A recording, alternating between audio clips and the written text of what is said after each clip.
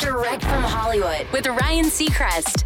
It's hard to believe that before 2021, Olivia Rodrigo had yet to release even one single. But because as we approach the midway point of the year, it's becoming crystal clear that at least the first half of 2021 belongs to Olivia Rodrigo. According to Hit Daily Double, Olivia's track Good For You racked up 58 million streams in its debut week, good enough for the second best week of the year. The only track to perform better was, as you might have guessed, Olivia Rodrigo's debut, Driver's License, which saw 67 million weekly streams in its week one.